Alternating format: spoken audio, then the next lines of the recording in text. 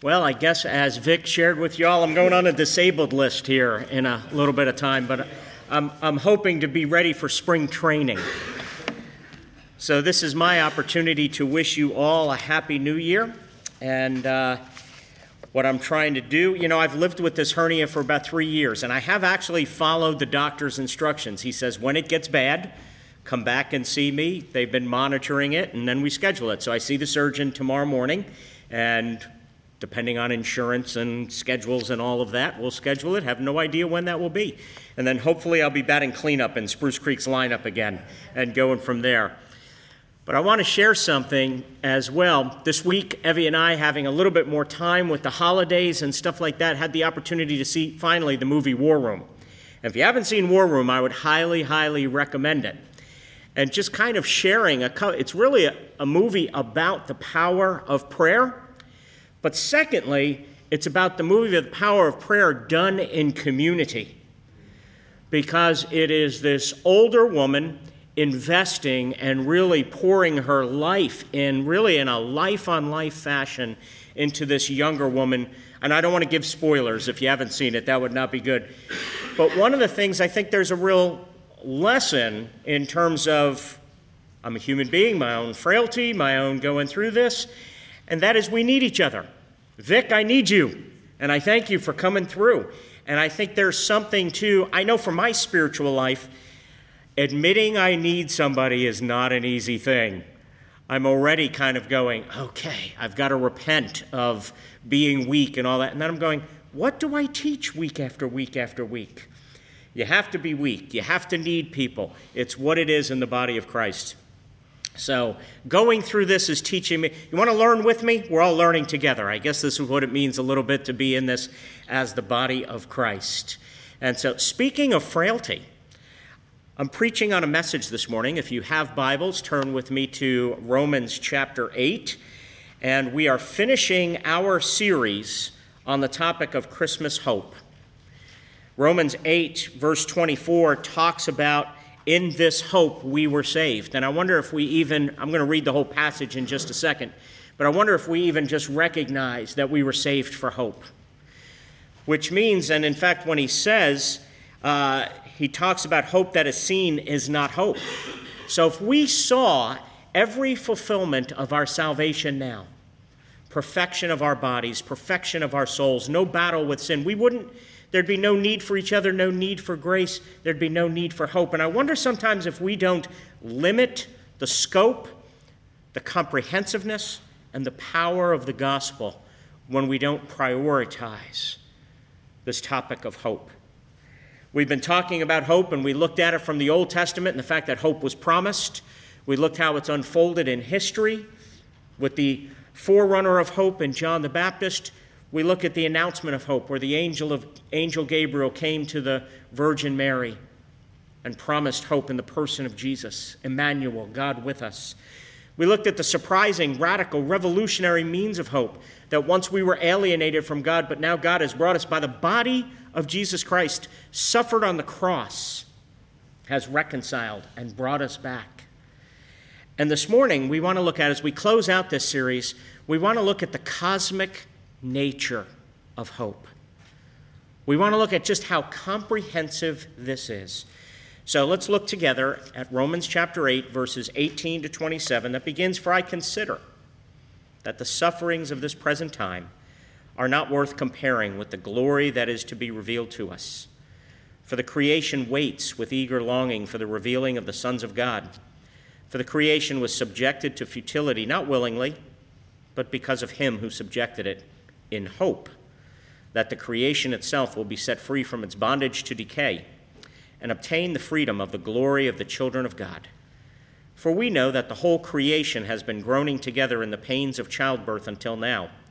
And not only the creation, but we ourselves, who have the first fruits of the Spirit, groan inwardly, as we wait eagerly for adoption as sons, the redemption of our bodies. For in this hope we were saved. Now hope that is seen is not hope, for who hopes for what he sees? But if we hope for what we do not see, we wait for it with patience. Likewise, the Spirit helps us in our weakness, for we do not know what to pray for as we ought. but the Spirit himself intercedes for us with groanings too deep for words. And he who searches hearts knows what is the mind of the Spirit, because the Spirit intercedes for the saints according to the will of God. Let's pray. Father, we're dependent on your Spirit to take your word and to bless it to the hearts and lives of your people. For we resolve to preach and to know nothing but Christ, and Christ crucified and Christ risen, to the glory of God the Father, in whose name we pray. Amen. What does this passage teach us about the nature of hope? What does it teach us concerning hope? We're going to look at it from three perspectives this morning. This passage will show us our need of hope. This passage will show us the comprehensive scope of our hope. And then lastly, the passage teaches us a couple of the ways that this nature and scope produces some fruit in our lives. What is the practical import, the practical application? In other words, what is the fruit of hope? The need of hope, the scope of hope, and the fruit of hope. I want you to notice a little bit the flow of this overall passage. I didn't print these words before, but earlier on in Romans chapter 8, Paul is talking. He says, "You did not receive the spirit of slavery to fall back into fear, but you have received the spirit of adoption as sons, by whom we cry, Abba, Father." So this whole passage of Romans 8 is talking about how the Spirit is the one who actualizes the love of Christ, the reality of Christ, experiencing Christ in our lives. And verse 16 says the Spirit himself bears witness with our spirit, so that there's a mystery here. There's a union going here. The Spirit is bearing witness with our very own spirit that we are what? That we are children of God. We're actually in his family. We belong to him, and he belongs to us. And then verse 17 says, "And if children, then heirs, heirs of God, and fellow heirs with Christ." And then there's this kind of, I'll call it a proviso. And we may not like the proviso, but it's there and we can't ignore it. It says, "Provided we suffer with him in order that we may also be glorified with him."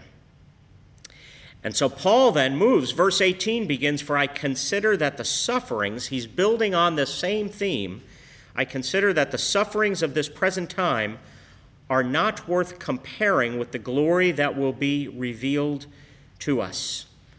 So Paul moves in this passage from the present ministry of the Spirit to the future glory of God's children. In fact, in verse 23, he says, "Not only so, but we ourselves who have the first fruits of the Spirit," the first fruits of a new creation.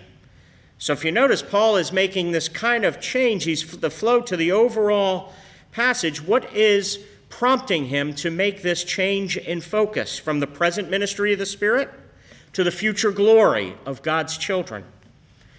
It's the practical concern of dealing with suffering. Talk to any non-believer. If you want to be winsome and be involved in the world and salt and light in the world, one of the most practical objections that people have in the world to Christianity is, if God is so good and God is so powerful, why is there so much evil and injustice in the world? Why is there so much suffering? Paul's argument in this entire passage is, if you think about it, he's saying one of the most practical hindrances to our experiencing Christ, our experience of being assured that nothing can separate us from the love of Christ, is the reality of suffering. It is one of the most common questions. Maybe it's a common question in your own soul. Are you honest enough to look into your own soul and ask the question, why does God allow? Why does God, if we believe as we do in the sovereignty of God, he doesn't just allow, he ordains.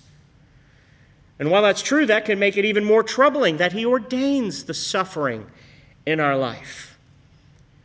He ends the previous section by saying if we're God's children, then we're heirs. In other words, we're heirs with God and co-heirs with Christ. He owns everything and we're in him. We own the world along with him in order that we also may share in his glory. So Paul alludes to the suffering and glory ending the previous section, and now suffering and glory become the theme that runs through the entire passage. And how does he address this practical issue? Why do we need hope? The first reason that Paul tells us is that suffering and glory are wedded together. They go together. They absolutely belong together. They cannot be divided. They cannot be divorced. They cannot be broken apart. And the theological reason behind this, the theological reason for this, is because suffering and glory are the two characteristics of the two basic ages or eons of world history. Reading the scriptures from a historical and theological point of view, frame of reference, it divides history into this age and the age to come. This age is characterized by suffering, by fallenness, by brokenness, by frailty, while the age to come is characterized by shalom, wellness, integrity, everything being put together. So they are neatly summarized in these two terms, suffering and glory. And this includes not only the opposition, the hatred of the world, it also includes our human frailty. It includes our viruses and colds, our hernias, as well as our cancers and our heart disease, and the injustice in the world, and the sex trafficking, and the racism, and everything that we see going around us, both our physical frailty and our spiritual and moral brokenness. It is comprehensive of everything that is considered in the reality of living in a fallen world. And why does Paul doing this? Because he wants us to know that the one age outweighs the other. He's calling us to hope. And he's calling us, I think one of the things we need to resolve in our knowing, this is why I said our one resolution this year needs to be knowing the gospel in a deeper way. Because I think one of the things we do sometimes, not just we as a Spruce Creek Church, but universal churches, I think we reduce and limit the gospel. One of the things Paul is doing is here, he's showing us the comprehensiveness of our need so he can show us the comprehensiveness of the glory of the gospel. Look with me at verse 18. And he's talking about our need of hope, and then he comes and he says, "For I consider that the sufferings of this present time, this present eon, this present age, are not worth comparing with the glory that is to be revealed to us." So in other words, what is he saying here? He's saying that suffering and glory can be contrasted, but they can't be compared. And look at what he's doing. His statement, "I consider," expresses a firm conviction reached by rational thought and insight on the basis of the gospel. He's looking at the hugeness, the bigness of the gospel. He's thinking it out. He's taking the time to reason it out, to process this out. This is why 5-minute devotions and 1 hour in church is not enough, friends. When Vic prayed, "Seek his face," that's seek his face continually. Because Paul is facing life, and he's facing life realistically, and he's thinking it out, and he's saying, okay, the present sufferings, I won't limit them. I won't deny them. I won't make them less than what they... You are here today, and we are part of the present fallen world, and that means we are in pain in some ways. We face vulnerability, temptation, sin in our own flesh, sin in the world, the attacks of the devil. But he's saying, if I process it out, I consider. I'm placing this as part of my faith, that the present sufferings, this present age, while it can be contrasted, it cannot be compared with the future glory, what characterizes the next age. What we're going to see is the scope of hope, the perfection at every level of experience. The eternal age of history. Suffering and glory might be inseparable, but they're not comparable. And why is this so practical? Why is Paul emphasizing this here? Remember, he's building a case, an argument showing how the Spirit helps us experience God. And suffering is a hindrance to our experience of the reality and the assurance of God's power, his love, his goodness, his greatness, his sovereignty, his majesty, his dominion. And Paul is building a case here, saying you need to be able to face the hardship, face the difficulties, and feel that everything you do is not meaningless, is not pointless. Tim Keller put it this way. Tim Keller writes, Paul wants us to know that the way you handle your present is completely determined by what you believe your future to be. Your prospects. Paul is showing you your prospects. Do you know that your prospects is that this present age, with all its hard work, rejection, vulnerability, is not worth comparing to the glory to be revealed to you? Dr. Keller writes, a hope is a future prospect, a future reality, something so great and so good that it makes it possible to face the hardship, face the difficulties. It makes it possible to face the hardship and to feel that everything you do is meaningful. Again, the end of this passage is actually working together for your good. And the good is defined as conforming you to the likeness. God is using this present age so that you will reflect and you will mirror the image of God in the person of Jesus Christ. That as Christ incarnated God, the body of Christ incarnates Christ. And God is using all of these things to conform you to his personality. Do you see your need of hope? Next, look with me at the scope of hope. Let's look at how big this hope is. Look with me down at verse 20. Verse 20 says, for the creation, that means everything we see and we don't see, was subjected to futility, not willingly, but because of him who subjected it in hope, that the creation itself will be set free from its bondage to corruption and obtain the freedom of the glory of the children of God. For we know that the whole creation has been groaning together in the pains of childbirth until now. Look at this with me. What is Paul doing? He's personifying the creation, much in the same way that we would personify nature. We saw this in our sermon series. We saw this, remember back in Psalm 96 when we read, let the heavens rejoice, let the earth be glad, let the sea resound and all that is in it. Let the fields be jubilant. In other words, let the creation throw a party because of the promise of hope, because he's coming to judge the world. He's coming to set everything right. And here in Romans 8, Paul is wanting to stretch our imagination. You want to talk about having the mind of Christ? Again, I think too often we limit the gospel. It's not less than, but it's way more than forgiveness and righteousness. Setting everything right means everything. Everything is everything. Every relationship, every injustice, every wrong. I've repeated this illustration. I'll repeat it again, and chances are before the end of my tenure here, I'll repeat it 1,000 more times. My favorite novel, The Lord of the Rings, you'll memorize it soon. When Sam Gamgee asks Gandalf the wizard, some of you saw this coming, didn't you? And he says, will everything sad become untrue? And Gandalf says, yes, everything sad will become untrue. See, look at the scope of hope. Paul is again taking up the theme of suffering and glory. Now he's applying it. This is why it's a cosmic hope, because he's applying it to the cosmos itself, showing us of the comprehensiveness of the hope we have in Christ. The first thing Paul says here is the creation was subjected to frustration. The word that's used here for frustration means emptiness, futility, transitoriness, purposelessness.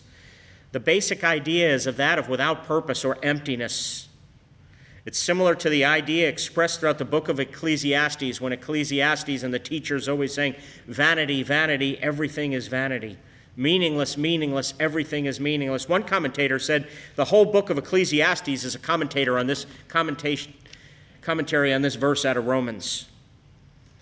Because the phrase is expressing the absolute existential absurdity of a life lived, what Ecclesiastes says, under the sun, outside a frame of reference of God and Christ.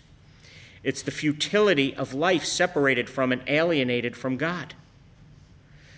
And Paul is adding that if you look at this, the creation was subjected to futility, not willingly. In other words, the creation, when Adam and Eve fell, the creation didn't stand up and say, I'll take the curse for them. They didn't do it willingly, but it was part of the sovereignty of God. In other words, it was by the will of the one who subjected it to. This is speaking of the complete, what did Carl lead us in? This is my Father's world. God is the ruler yet. He is the one who in judgment subjected to the world to curse. But the last two verses that he uses here, he talks about it, say the verse, in hope, point to the fact that God entertained hope for the world he cursed. Verse 22, we know that the whole creation has been groaning together in the pains of childbirth until now. Why is it groaning? And are its groans meaningless? Absolutely not. They are the pains of childbirth, providing assurance of a coming emergence, not just of forgiveness, not just of reconciliation, but of an entire new world, new creation. I want you to know what Vic read out of Revelation 21, because this is the amazing end of history and your future hope. Then I saw a new heaven and a new earth. Your future hope, heaven and earth united, brought together as one, and your future hope is as much physical as it is spiritual. It is everything brought together in perfect unity. And the creation right now is pregnant. This is the image that Paul is painting. It is groaning in the pains of childbirth until at the coming of Christ, the return of Christ, it can give birth to a new world order. The creation itself will be liberated. And liberated from what? The text tells us it's bondage to decay. Decay is its current state, which denotes what? A running down, a nature enslaved in an unending cycle, so that conception, birth, and growth are relentlessly followed by decline, decay, death, and decomposition. But in the end, it's freed from this cycle. This cycle, no matter what you're going through now, if you are a believer in Christ, whether it's for a day, a week, or even your whole life on this earth, it is temporary. The words, if you're in Christ, the words, this too will pass, are ultimately true. The creation is groaning in the pains of childbirth until it gives birth to a new creation and a new world. God's creation will share in the glory of God's children, John Stott wrote. Do you see the cosmic or comprehensive nature? How big is your gospel, friends? Do you maybe need to enlarge it a little bit when you read the scriptures? And lastly, what are some of the differences it can make in your life? Practical, let me just give you a couple of practical implications of this, because I want you to note the transition from verse 22 to 23, following through the text. We know that the whole creation has been groaning together in the pains of childbirth until now, and then it says, and not only the creation, but we ourselves. The creation groans, but we ourselves, who have the first fruits of the Spirit, groan inwardly as we wait eagerly for our adoption as sons, the redemption of our bodies. I want you to notice something here. We no longer live in Adam.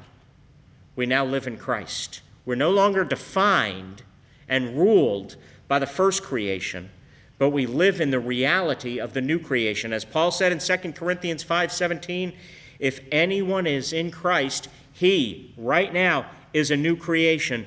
The old is gone, which means you've been severed from the principle of death. You still live in its presence, but there's been a fundamental transformation, a fundamental severing with the old creation.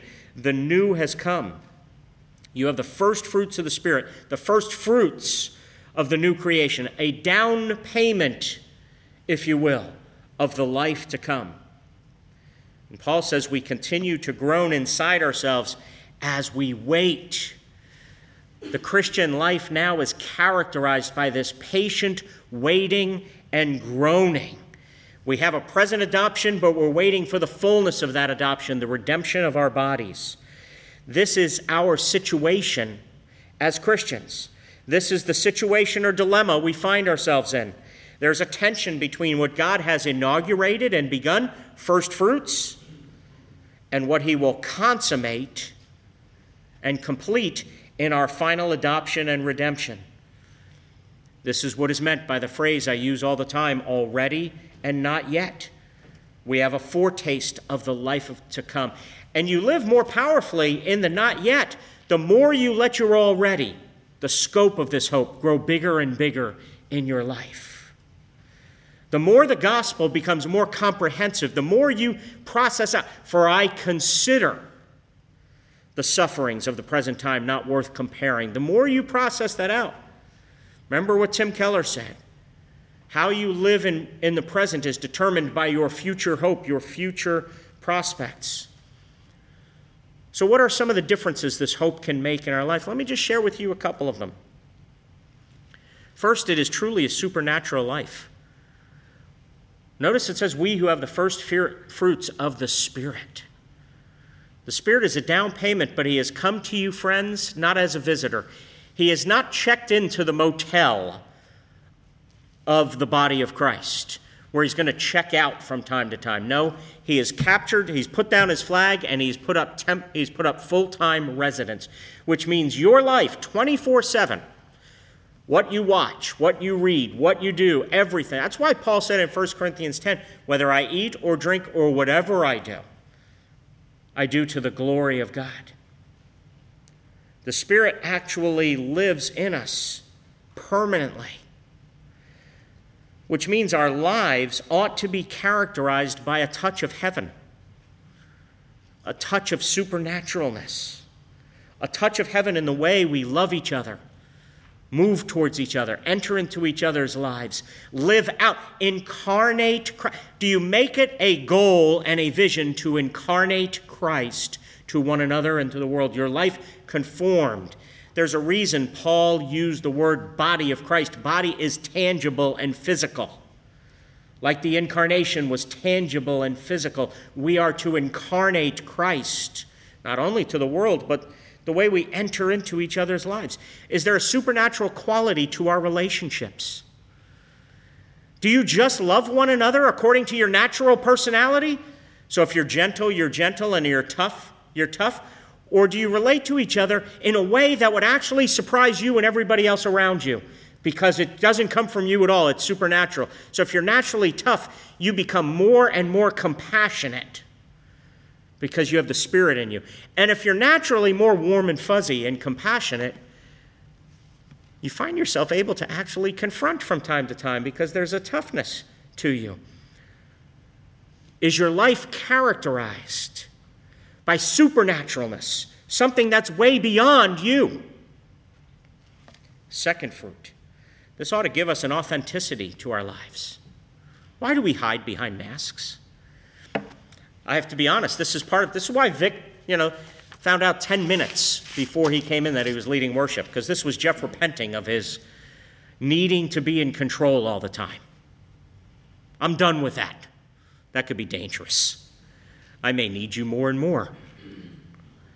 But there needs to be an authenticity to our lives, an authenticity to a gospel-centered church, a sense of us saying, I long for Christ, but I miss him all the time in my life. I don't always experience him. My life is not as pretty as it looks on the outside. Suffering stinks. I hate suffering. I hate the fact that my wife is sick all the time and can't make worship. I hate the fact that we need each other. I hate the fact that but our sufferings are not worth comparing to the glory to be revealed to us. Is there a vulnerability? Is there an honesty to our lives that we share our pain, our fragileness, or are we always defensiveness? When Jesus met Mary and Martha after the death of Lazarus, knowing he was going to raise him from the dead, he is the resurrection and the life, he stopped and he wept. He paused to weep. I'm reading right now the sermons of Jonathan Edwards as part of my devotional life. And Jonathan Edwards ministered and preached in the time of the Great Awakening.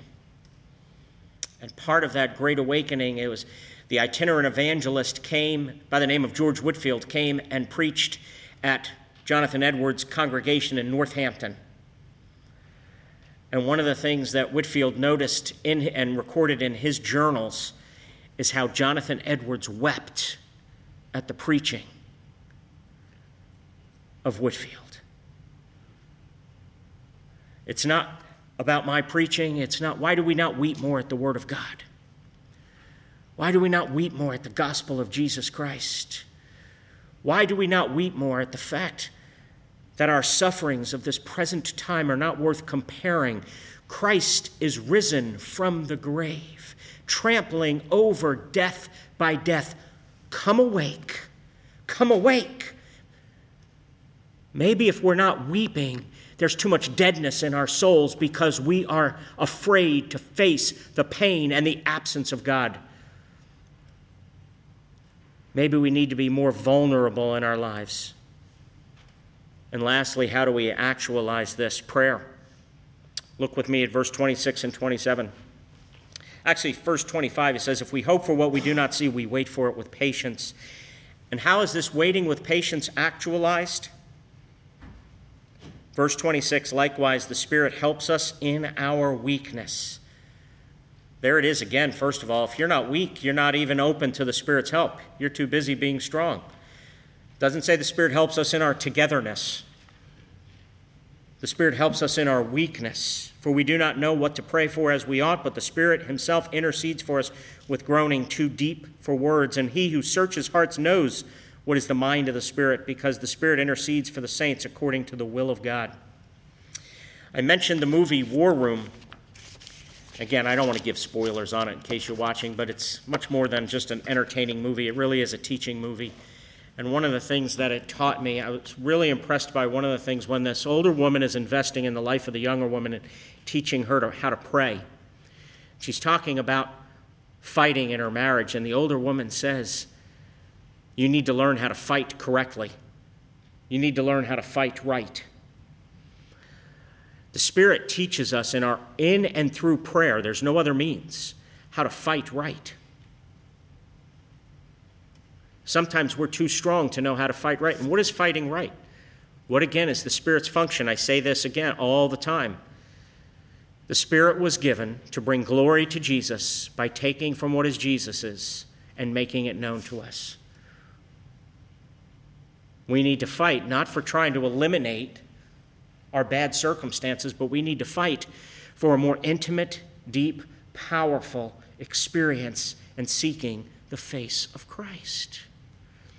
Prioritizing what eternal life really is, knowing God and knowing Christ whom God has sent, incarnating Christ in our lives, being real and vulnerable before one another and before the world, being the real flesh and body and bones of Jesus Christ on the earth.